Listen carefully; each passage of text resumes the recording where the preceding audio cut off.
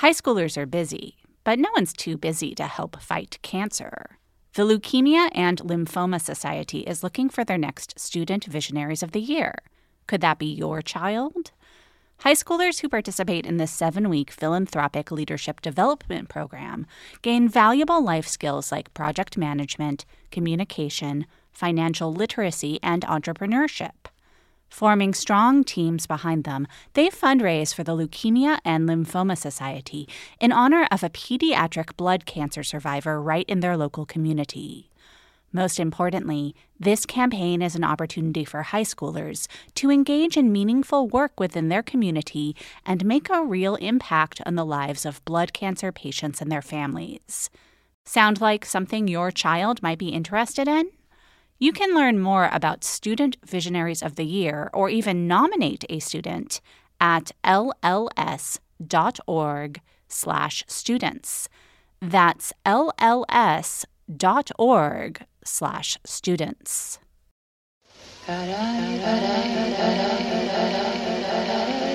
You must remember, a kiss is just a kiss, a smile was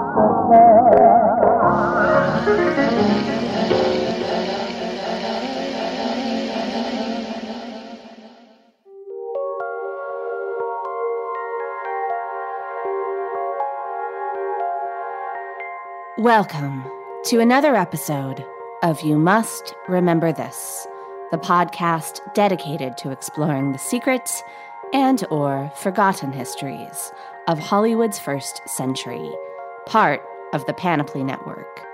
I'm your host, Karina Longworth, and this is another installment in our ongoing series, The Blacklist. Are you a member of the Communist Party? Or have you ever been a member of the Communist Party? A quarantine is necessary to keep it from infecting read and advocate the views expressed. I had my way about it. They'd all be sent back to Russia.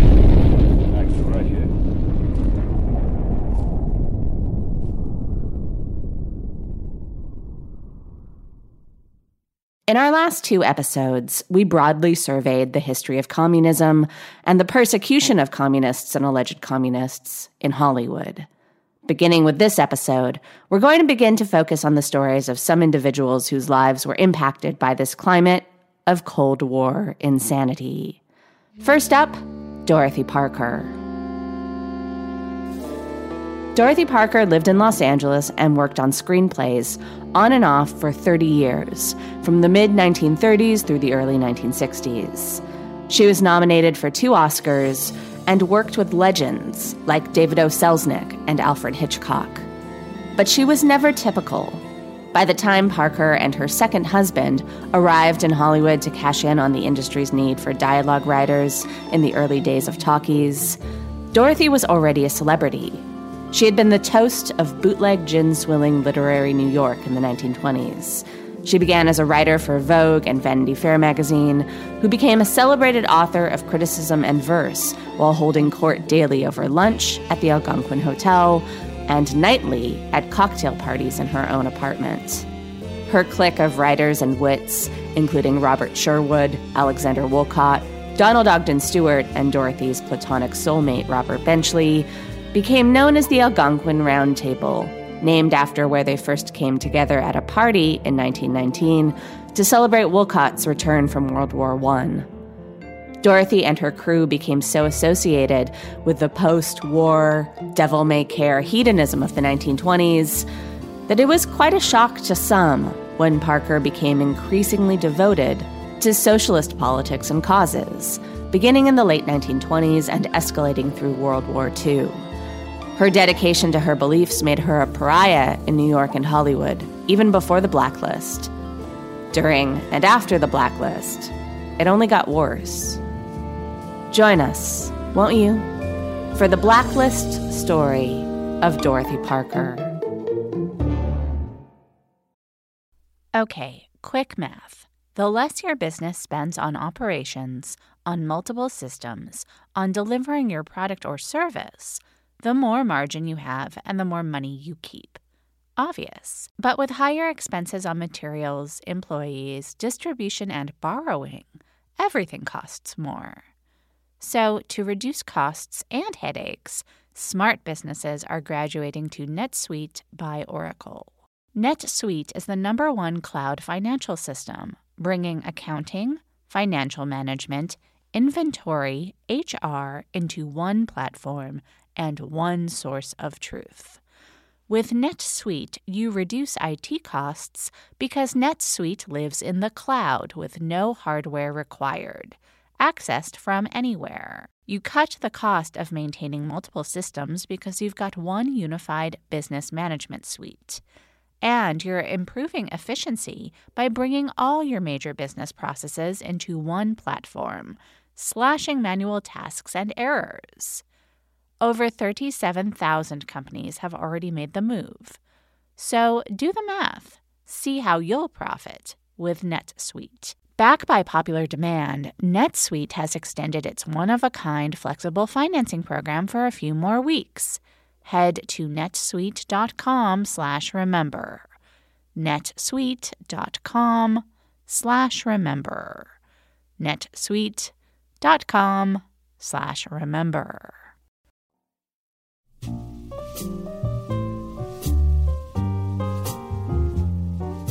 Dorothy Parker became a legend in her first decade as a writer, establishing a persona that was so uniquely of the moment that it's made her synonymous with that moment, even as her life and work would take very different turns over the following decades. In the 1920s, Parker was a married woman who virtually flaunted her promiscuity while becoming famous using the surname of her absentee husband. Her suicide attempts were also legend. Ernest Hemingway wrote a mean-spirited poem called To the Tragic Poetess, mocking them, as well as, quote, the Jewish cheeks of your plump ass. Her determination to live life on her own terms feels like an example of feminism, but at the same time, Dorothy always preferred to be the only woman in a group of men, and one of her first successes at Vanity Fair was a poem called Women, a Hate Song. I hate women. They get on my nerves. There are the domestic ones. They are the worst. Every moment is packed with happiness. They breathe deeply and walk with large strides, eternally hurrying home to see about dinner. They are the kind who say, with a tender smile, "Money's not everything." They are always confronting me with dresses, saying, "I made this myself." They read woman's pages and try out the recipes. Oh, how I hate that kind of woman. This was satire infused with genuine grievance, as was Parker's follow-up, Men, a Hate Song. Throughout the 20s, she would develop her skill at vivisection through quip. Though she grew up well off, her father, Jacob Henry Rothschild, was a garment industry pioneer whose profits owed much to immigrant sweatshop labor. As an adult, Dorothy had always professed that she hated having money and didn't need it. As a culture of excess grew around Wall Street, banker types became easy targets for Dorothy's gimlet eye. She liked living in hotels, keeping her possessions to a minimum. She did spend money on designer clothes, but she was also frequently broke. Dorothy's first husband, Edwin Parker, was a stockbroker when they met, as well as a heavy drinker. Still a teetotaler at the time, Dorothy overlooked Parker's evident alcohol problem, in part because he was so supportive of her independence and her career. When the U.S. joined World War I in 1917, Eddie Parker, intent on enlisting, asked Dorothy to marry him. She'd later say she was a bride for, quote, about 5 minutes before her husband went off to war. So Dorothy went back to work. She had started making a name for herself at Vogue magazine, where she gamely tried out all the newest fads in diets and beauty products. Then she transferred to Vanity Fair, where she would soon succeed P.G. Wodehouse as the magazine's drama critic. This appointment lasted until January 1920, when Wodehouse returned to Vanity Fair. Her dismissal from Vanity Fair coincided almost exactly with the passing of Prohibition, which initiated major changes in the social life of cities like New York. For Dorothy, now cobbling together a living through a flurry of freelance work for publications like Ainsley's and the Saturday Evening Post, lunches with the gang at the Algonquin would often stretch into the late afternoon, when the artist, Nasa McMain, would open her studio to serve homemade gin to the Algonquin crew, as well as luminaries like Charlie Chaplin, Paul Robeson, Ethel Barrymore, Irving Berlin, and George Gershwin. Eddie, back from war, had returned to New York in his stockbroker position, but he had not exactly returned to Dorothy. He had developed an addiction to morphine, and he was drinking more than ever. Most nights after work, he went straight to a speakeasy.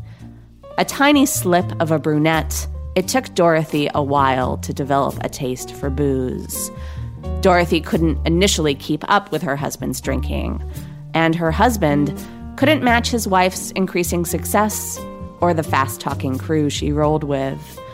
Eddie refused to hang with the Algonquin crew, and it doesn't seem like he was missed. Dorothy's own drinking steadily increased throughout the first half of the 1920s. She and Robert Benchley would congregate at a speakeasy run by Tony Soma, the father of John Huston's fourth wife and Angelica Huston's mother. At home, Eddie encouraged her to drink with him, which would usually start out fun and often ended badly, with the husband storming off and disappearing for days at a time, and the wife waking up with bruises or a black eye. In July 1922, they separated. A month later, Dorothy would turn 29, and shortly after that, she'd finish her first short story, called Such a Pretty Little Picture. Distraught over the collapse of her own marriage, Dorothy funneled her feelings into a thinly veiled dramatization of her friend Robert Benchley's life as a suburban husband and father, longing for the escape and freedom of bachelorhood in the city.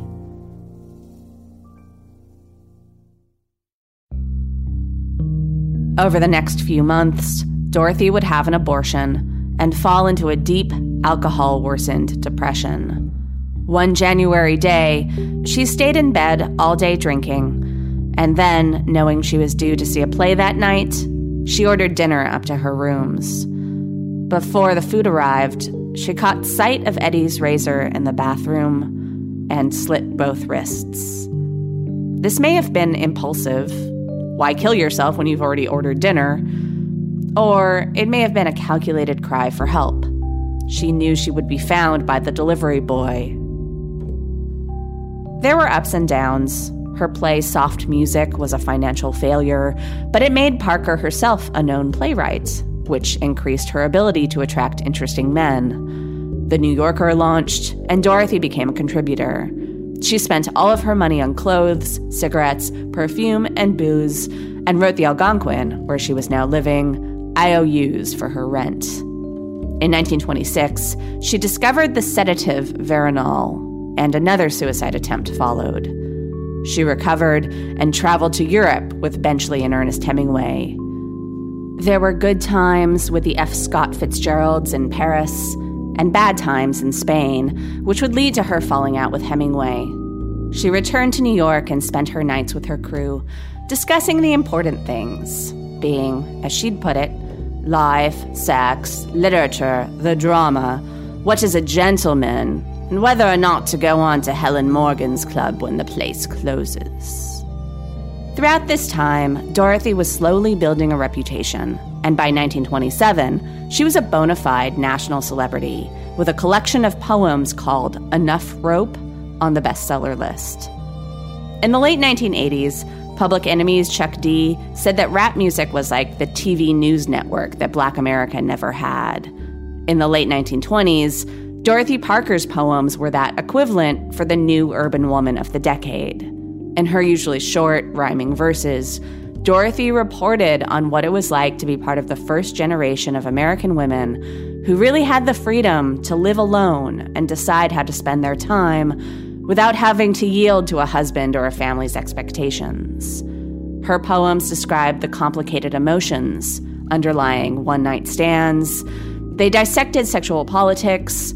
They ruminated on what it was like to have power over men and to use it, and also to be powerless.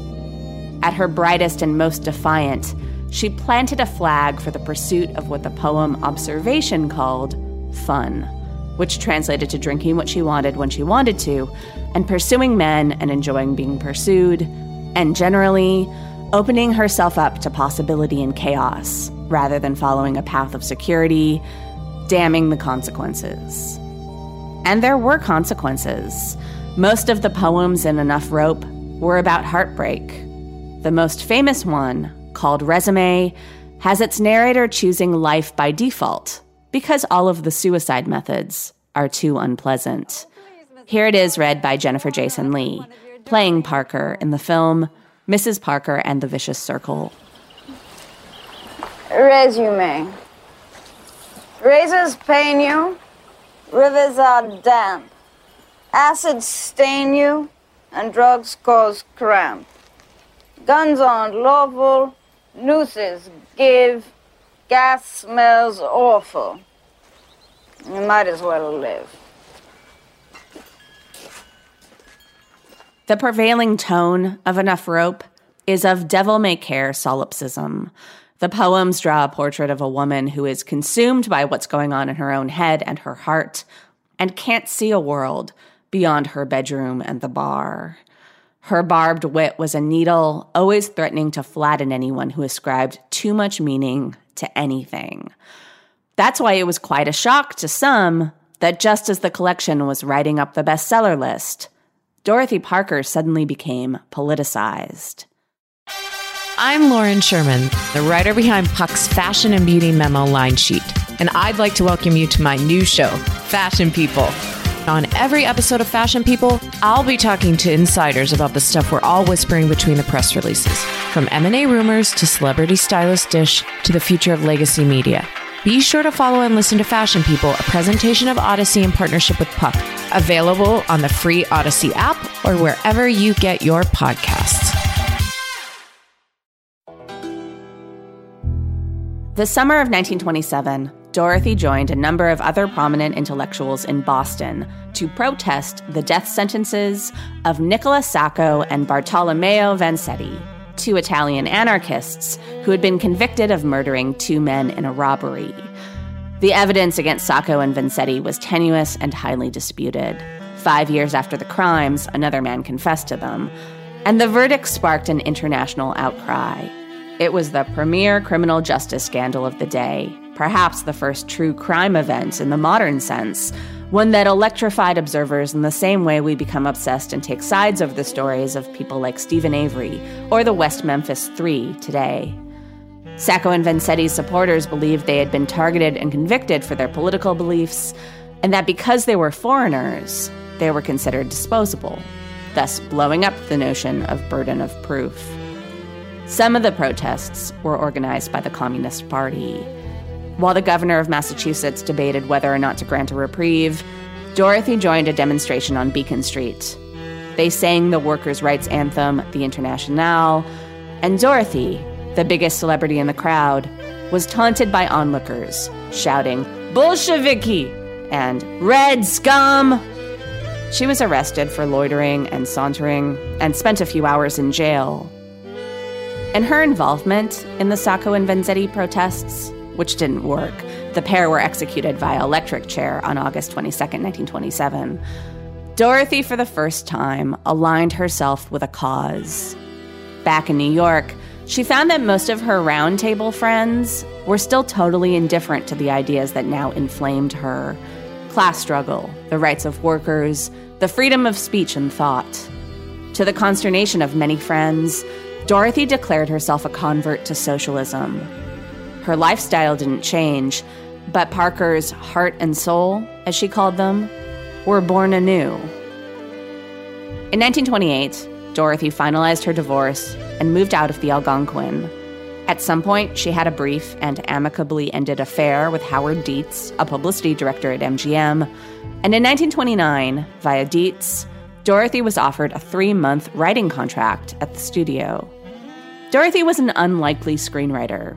After losing her job at Vanity Fair a decade earlier, Dorothy had taken a freelance gig writing titles for a D.W. Griffith film, but it was a one-off, and in the intervening years, she had developed a dim view of movies. But this was an opportunity she couldn't pass up. Though still a highly celebrated writer, her short story, Big Blonde, had just won a major literary prize. As ever, Dorothy needed money. When she arrived in Los Angeles, she found that her fame didn't quite translate to the Western Coast, and neither did her lifestyle. She didn't drive, and everyone in Hollywood went to bed early, and there, writers were the lowest of the totem pole. Nobody knew who she was. When Irving Thalberg's office sent her a memo on a script draft imploring her to, quote, think of the little totties, Dorothy muttered, God, and how I hate children. Soon she was back in New York, but not for long. In New York in 1932, Dorothy met the man who would be the most instrumental in her future Hollywood career, Alan Campbell. Alan Campbell was an actor who had published a few short stories. He was beautiful, like a young, much better-looking F. Scott Fitzgerald. He was 29 and Dorothy was 40, and they were smitten with one another. Alan was Dorothy's physical type, and she was flattered that such a young man desired her, although their age difference made her nervous enough that she usually didn't mention it. Alan loved Dottie's wit and saw immediately that she was kind of a mess when left to her own devices. He wanted to take care of her. He started by suggesting she change her hair, and when she did, she was so taken by her new look that she kept it until she died. In 1934, they married. Soon thereafter, they met an agent who suggested they go to Hollywood and sell themselves as a husband and wife writing team. They were offered a combined $1,250 a week to work at Paramount. That was a small fortune in those days, equivalent to about $1 million a year today. Dorothy was against it, but again, her debts had mounted to unconscionable levels, and Alan talked her into it. He was excited about the prospect of proving himself as more than just a pretty face, and he told her that as soon as their debts were paid off, they'd go back to New York. Dorothy's might have been the name that got the Campbell-Parker team work, but it was Alan who ensured that they were able to produce work. Dorothy's first solo sojourn in Hollywood had ended without a produced screenplay, and there were indications at the beginning of her second sojourn that she was incapable of writing a whole movie. Dorothy was a master at firing off one-liners, and she'd built a body of poems and reviews, stringing together a dozen of the same. And she had started developing a talent for writing short stories of limited incident that crusted acidic wit around a gooey core of melancholy. But she had never been much good at sustained writing or developed narrative. She hadn't written novels because she couldn't manage to concentrate on any one thing for that long. Even a magazine article posed a serious challenge, and so much prodding from editors that the results seemed hardly worth their effort. The short fiction she would turn out was drawn almost entirely from life, her own or that of her friends.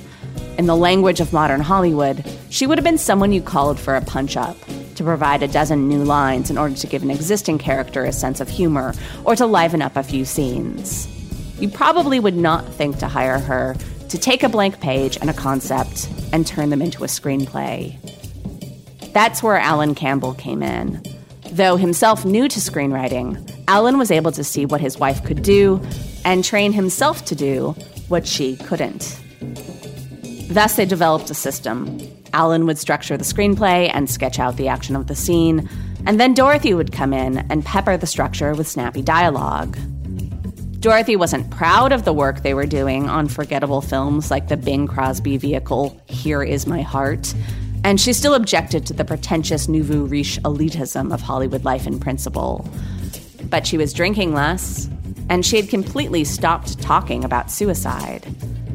And whether she knew it or not, Dorothy was playing a role in shaping the definitive character of the first wave of talkies. In this scene from the film Hands Across the Table, one of Campbell and Parker's first assignments, Carol Lombard plays a would-be gold-digging manicurist who gets an assignment from her boss, played by character actress Ruth Donnelly. Donnelly's comebacks are vintage Dorothy Parker. Reggie, I'm going to give you your Christmas present in May. What? The answer to every working girl's prayer just called up for a manicure. So get out your hope chest, dearie. Who is he? Theodore Drew III, baby. Oh, 3's a bad number for you. That doesn't mean anything. It means he must have had a grandfather. Is he rich? Not only rich, but young and handsome. Well, what do you talk about to a guy like that? What is he like? Blondes, probably. Well, you can't talk about that. Then tell him how you just love polo. That's always safe. Thanks. By 1935, Alan and Dorothy seemed to have abandoned their plan to move back to New York when they had enough money to pay their debts. Dorothy insisted that Hollywood money wasn't real money, but congealed snow that melts in your hand. The couple melted their snow on a new house in Beverly Hills, a Picasso, a Packard, and black servants who kept quitting because Alan and Dorothy were prone to drinking all night and sleeping most of the day and expected the help to be on call whenever they were needed. They lived as comfortably as they could, denying themselves nothing. But Dorothy hadn't lost her interest in progressive politics. She joined her friends Donald Ogden Stewart, who had just written Manhattan Melodrama, the first pairing of Thin Man stars William Powell and Myrna Loy, in supporting the Scottsboro Boys, 8 black kids who were tried and sentenced to death for the rape of a white woman. The Scottsboro Boys' appeals were a key crusade of the Communist Party, and in Hollywood, publicly throwing one's support behind the boys, as Parker and Stewart did, was equivalent to showing off a party membership card in terms of how you were perceived. Here is where I will note that there are conflicting reports as to whether or not Dorothy Parker ever actually joined the Communist Party. Ring Lardner Jr., a member of the Hollywood 10, said that she and Alan did join, but were only members briefly and didn't attend meetings. The FBI tried to confirm her membership and could not. I think it's most likely that Dorothy Parker was what was called a fellow traveler, meaning she was openly sympathetic to the communist cause, but not actually a member. I believe that if she did go to meetings, she would have seen really quickly that though the party spouted rhetoric advocating for equality between the sexes, in practice, women were not treated equally to men by the Communist Party or by often chauvinistic male communists, and her voice would not have been valued at official party gatherings. She also didn't need the Communist Party itself because she was involved with and gave money to many other socialist organizations and was soon busy forming her own group that was specifically tailored to her own primary issue. Dorothy and Don were concerned about what was happening in Germany, and together they hosted a dinner where Otto Katz spoke powerfully about the threat of Nazism. Some reports call Otto Katz a Soviet agent sent to recruit Hollywood luminaries to the party. More nuanced reports contend that Otto Katz was working for Willy Munzenberg, a German communist who had fled Nazi Germany and was working out of Paris to try to publicize what Hitler was up to and what could potentially happen in a one-party anti-Semitic state. Katz warned that Hitler could inspire a Second World War, and Dorothy took those warnings to heart. She and Stewart, Oscar Hammerstein, and actor Frederick March formed the Hollywood Anti-Nazi League. The group published a weekly newspaper and held meetings which were well attended and smiled on by the studios, until word started to spread that the League was a communist front. Membership dwindled a bit, but a passionate core remained. And by the time war was actually underway, the League had roughly 4,000 members. Politics became the driving force in Dorothy's life. She started putting money behind causes and hosting regular dinner parties for the purpose of listening to socialist speakers. She was appalled that writers were regularly expected to produce scripts on spec, meaning that they would only get paid if the draft was used, and even then, there was no security. She started recruiting for the Screenwriters Guild. She abandoned her old wardrobe of designer clothes and started dressing plainly. According to her biographer, Marion Mead, Dorothy, a writer once outfitted in Valentino, now, quote, showed up at Paramount dressed like a Ukrainian farm woman, getting ready to climb on a tractor. She no longer had patience for friends who weren't concerned about Hitler and fascism. And most of her friends weren't, and thought Dorothy was exaggerating the threats for effect. In particular, she had a falling out with Robert Benchley, who is now in Los Angeles working as an actor. On one occasion, Dorothy called Benchley a sellout. On another, Benchley told Dorothy to quit batting her ingenue eyes at him because she was no longer an ingenue. After that, Dorothy wouldn't talk to him for months. In the midst of Dorothy's radicalization, she and Alan were hired by David O. Selznick to work on an unusual assignment for them, but one which was maybe more suited to the real Dorothy than the light comedies she had been previously hired to spice up. Selznick wanted to make an authentic film about Hollywood. Selznick hired Robert Carson and William Wellman to write a screenplay, using the 1932 George Cukor drama What Price Hollywood as inspiration, about a naive wannabe actress who falls in love with a big star whose celebrity falls away as his paramours increases. Dorothy and Alan were hired to rewrite Carson and Wellman's script with special attention to the dialogue. But, of course, as we learned in our previous episodes on Selznick, the producer/mogul rarely just hired writers to write and a director to direct and have that be that. When Alan and Dorothy were working on their draft, Selznick would sit in their office until late into the night, dictating dialogue exchanges. Sometimes he'd show up in the morning with script pages that he himself had written overnight. So it's not clear how responsible Dorothy Parker ultimately was for the finished film, but the Selznick-produced A Star Is Born both set forth Hollywood's favorite structuring myth about itself, that there's only so much room in the rarefied studio heavens, so in order for one star to rise, another must fall away, while also damning the systems that enforce the transformation of human beings into commodities and provoking sympathy for the workers caught up in these systems. Witness the ingenue's first day under contract to the studio, when the publicity director and studio head give her a new identity and a new name. What's your name? Esther Victoria Blodgett. Greatly appreciating your attention to this matter, very truly. Do you know what her name is? Esther Victoria Blodgett. Hey, we'll have to do something about that right away. Esther Victoria Blodgett. Well, that Blodgett's definitely out. Let's see, Esther Victoria, Vicky. How about Vicky? Oh, I think that's terribly cute. Let's see, Vicky. Vicky what? Vicky, pronounced Vicky. See, Esther, Besta, Sesta, Desta, Festa. Oh, that's very pretty. Jester, Hester, Desta, Lester. Vicky Lester. Oh, I like that. Say it. Vicky Lester. Say it again. Vicky Lester. Say it again. Vicky Lester. Say it. Vicky Lester. Say Vicky Lester. Vicky Lester. Vicky Lester. Vicky Lester. Vicky Lester. Vicky Lester. A Star Is Born contained a lot of ideas that Dorothy cared about, while also in its glossy, melodramatic finished form and in its journey to the screen, serving as an example of everything she hated about her adopted profession. Perhaps because of this paradox and the self-loathing it sparked, Dorothy sent out mixed messages about the film. In one interview, after seeing it at Radio City Music Hall, she said she was proud to be involved with a movie that strove for and achieved a measure of realism. In other interviews, she'd pretend she hadn't seen it all the way through or dismiss her contribution as negligible. Dorothy and Alan were nominated for an Oscar for the screenplay, making them the first married couple to share a nomination. But they didn't win.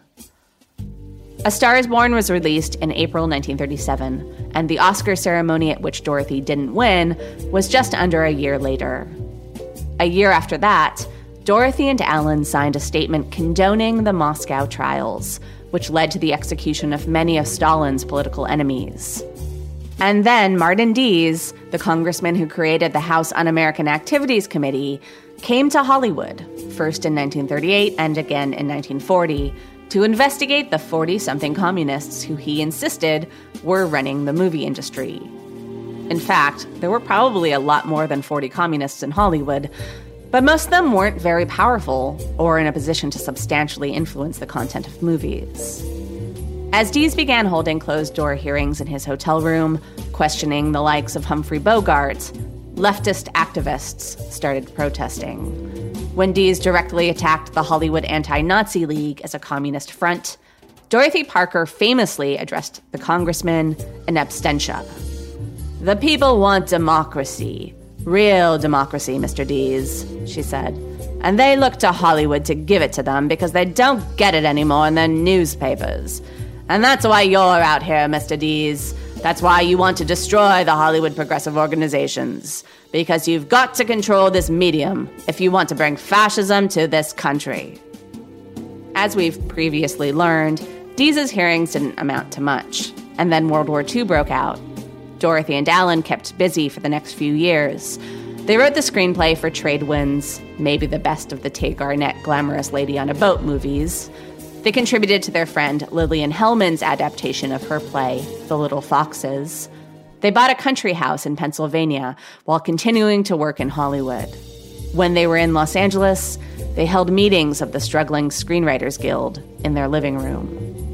In 1937, they signed a rich and short-lived contract with Samuel Goldwyn, and they spent time that fall in Europe, where Dorothy was deeply affected by what she saw of the Spanish Civil War. After they returned to the States, Dorothy was approached by a humanitarian group collecting aid for Spanish refugee kids. She would soon become chairperson of this group, which was later characterized as a communist front.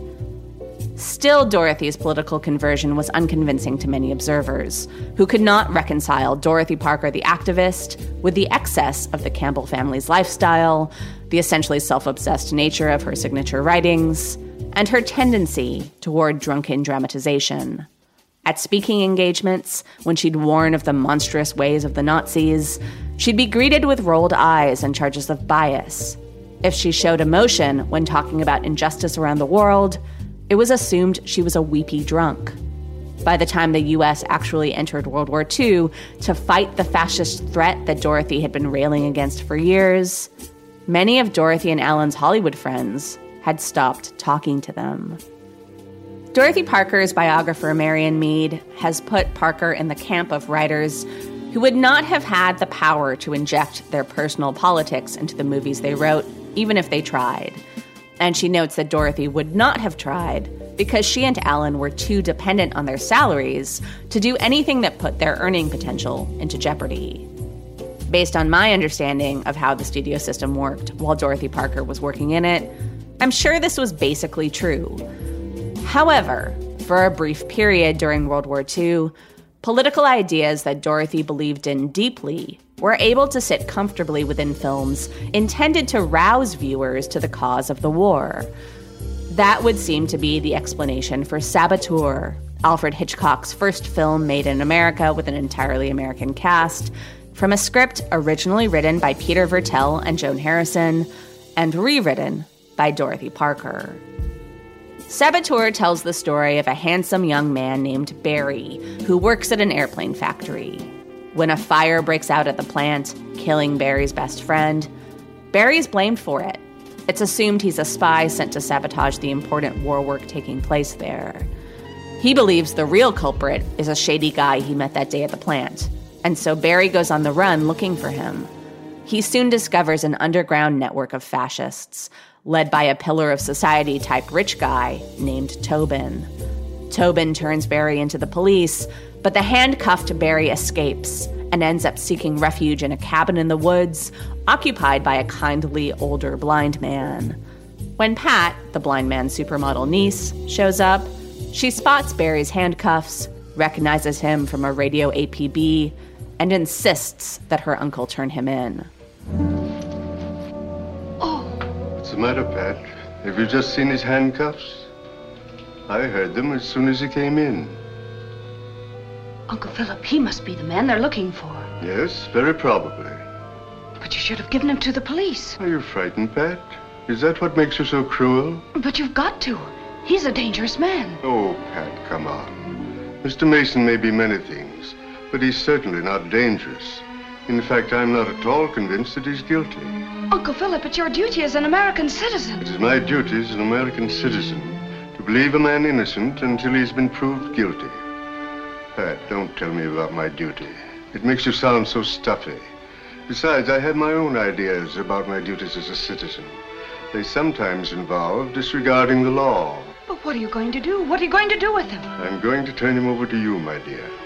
And you're going to drive him down to Tim the blacksmith and have those preposterous contraptions removed from his wrist.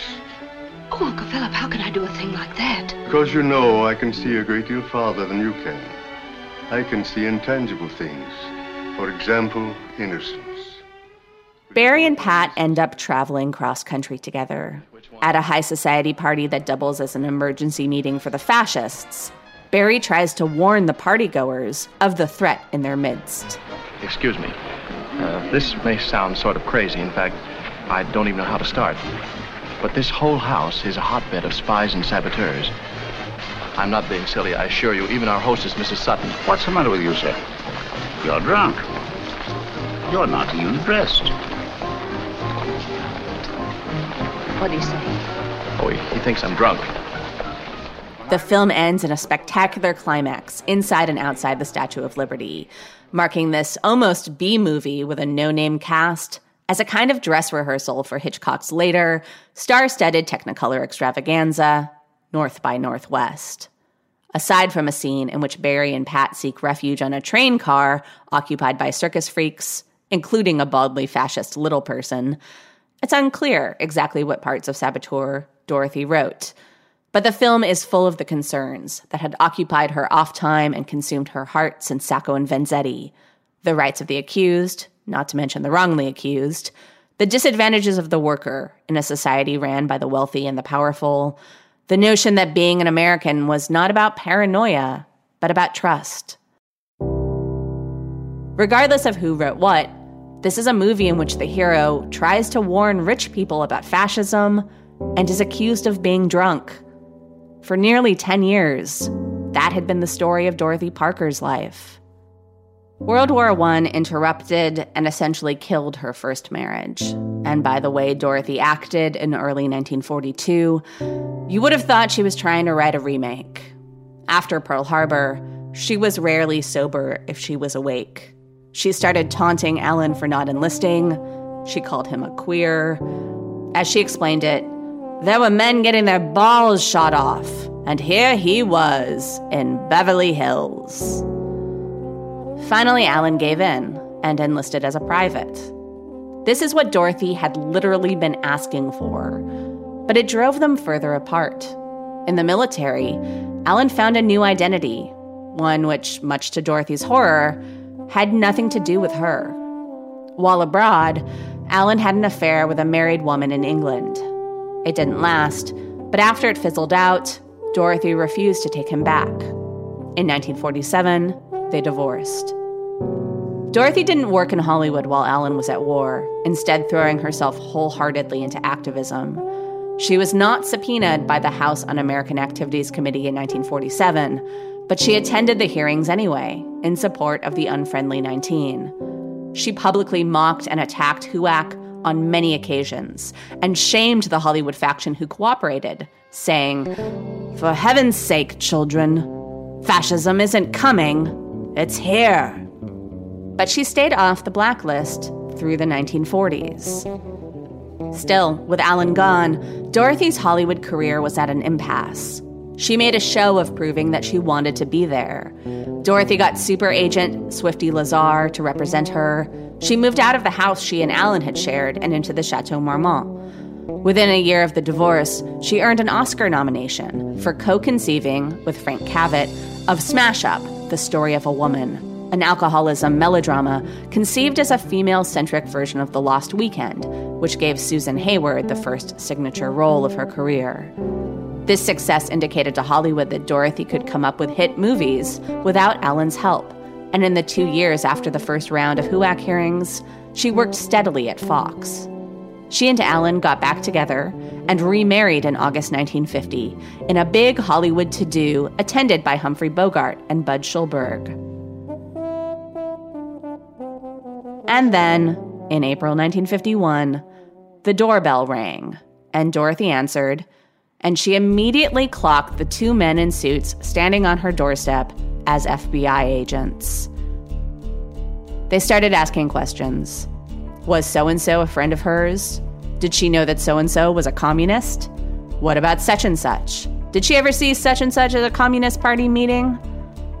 Dorothy knew better than to incriminate her friends or herself, and so apparently did her dog, who started barking the moments the feds crossed the threshold and didn't stop throughout the whole interrogation. When asked point blank if she had conspired to overthrow the government, Dorothy responded, "Listen, I can't even get my dog to stay down. Do I look to you like someone who could overthrow the government?" The FBI had already put Dorothy on a list of 400 concealed communists, meaning communists who were savvy enough to deny they were communists while still supporting the communist cause. Dorothy had already been named as a communist by Red Channels, a publication which existed to name names, often without showing any evidence. HUAC resumed calling witnesses in 1951, mostly because the limited blacklist that the studios had agreed to under the Waldorf Declaration hadn't quieted groups like the American Legion, which also published lists of suspected subversives and frequently contacted the studios to demand the firing of various creative personnel on moral grounds. The Motion Picture Alliance for the Preservation of American Ideals was also still active and still lobbying Congress to help them clean the industry's proverbial house. The 1951 hearings began with actor Larry Parks, a member of the Unfriendly 19. Parks admitted to having been a member of the Communist Party, but he gave an inspirational defense of his right not to incriminate his fellow man in public. Later, in private session, Parks named names. Edward Dmytryk's testimony followed Parks. He was the first accused communist to name names in an open session. This was in April, so there was plenty of precedent by September when screenwriter and former Communist Party member Martin Berkeley testified and named a whopping 158 names. Among them were Dorothy, Alan, Lillian Hillman, and her longtime lover Dashiell Hammett, and Dorothy's close friend Donald Ogden Stewart, all of whom Berkeley contended were at the founding meeting of the Hollywood branch of the party, which was held at his house. The FBI continued to monitor Dorothy for the next 4 years. Joseph McCarthy talked about subpoenaing her, but he never did. In 1955, the Bureau closed its investigation into Parker, declaring that she didn't seem to be a security risk. But after Berkeley's testimony at the 1951 hearing, Dorothy Parker and Alan Campbell were unable to find work writing movies. In this climate of stress and fear, their reunion didn't stick. Alan walked out on Dorothy in 1952. After briefly renting out a room to writer James Agee, Dorothy moved back into the chateau and then back to New York. For the first time in a decade and a half, she published stories in The New Yorker and then landed a book review column at Esquire. The latter magazine was inundated with mail complaining about the hiring of a communist. But Esquire stood by Dorothy for 5 years. By the late 1950s, Dorothy was in her mid-60s, and she had virtually no assets and not much to show for 40 years' worth of work. Her friend Edmund Wilson noted that she had returned to the same kind of life in New York hotel rooms as she had lived in the 20s and early 30s as a much younger woman. It's as if her work in Hollywood and her twice marrying Alan Campbell had counted for nothing, Wilson wrote in his diary. She might as well have been in fairyland. Finally, in 1961, as the Blacklist was withering away, Charles Brackett, an old friend who was now running Fox, invited Dorothy to come back and adapt a play for him as a would-be vehicle for Marilyn Monroe. The catch was that she'd have to work with her estranged husband, Alan, whom Dorothy had never actually divorced for a second time. Dorothy moved into Alan's Beverly Hills house, where they apparently lived as professional roommates. They finished the script, called The Good Soup, and they had high hopes for it. But then Fox fired Monroe, and shortly after that, she died. The Good Soup was shelved permanently. Dorothy started giving lectures for money. One such event was picketed by 30 members of the American Legion, who even as late as 1962 wouldn't let the Red Hunt end. She was hired as an English department professor at Cal State University, Los Angeles, a position she took for the salary, although she had high hopes for academia. Those hopes were swiftly dashed. Her students cared about required credits, not literature. Most of them hadn't heard of her. She couldn't effectively communicate with the students, and sometimes she wouldn't show up. She became so frustrated that at one point, in an interview published in the LA Times, Dorothy attacked her students for being stupid and greedy. When she showed up at her next class, she found the students had written on the blackboard the names of each of Dorothy's affiliations with supposed communist fronts. That summer, Dorothy came home one afternoon to find Alan lying on his bed with pills scattered on the floor, his head wrapped in a dry cleaning bag. Dorothy would not believe it had been an intentional suicide. She ended up back in New York, where her own health started to fade. Dorothy wrote a will to be executed by her friend Lillian Hellman, stipulating that whatever assets she left be donated to Martin Luther King Jr., and should he die, to the NAACP. Dorothy died first on June 7th, 1967, when Dr. King got the call telling him he had inherited over $20,000 from a woman he had never met, who was best known for sad speakeasy poetry written 40 years earlier. The Reverend was surprised. But, he said, Parker's gift, quote, verifies what I have always said, that the Lord will provide.